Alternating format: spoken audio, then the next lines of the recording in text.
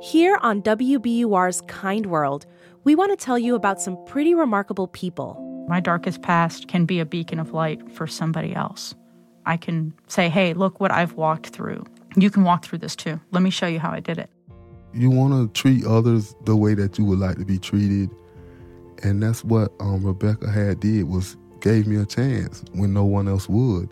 And the most extraordinary thing about these people is what they've done for others. What the heck? I never thought in my life that I would be fighting for the life of some person I've never even met. Kind World is a show about how profound acts of kindness can change lives. Honestly, the most transformative thing was being treated like a person when I didn't even feel like I was a human. That changed my whole world. I'm Andrea Aswahe. And I'm Yasmin Amer.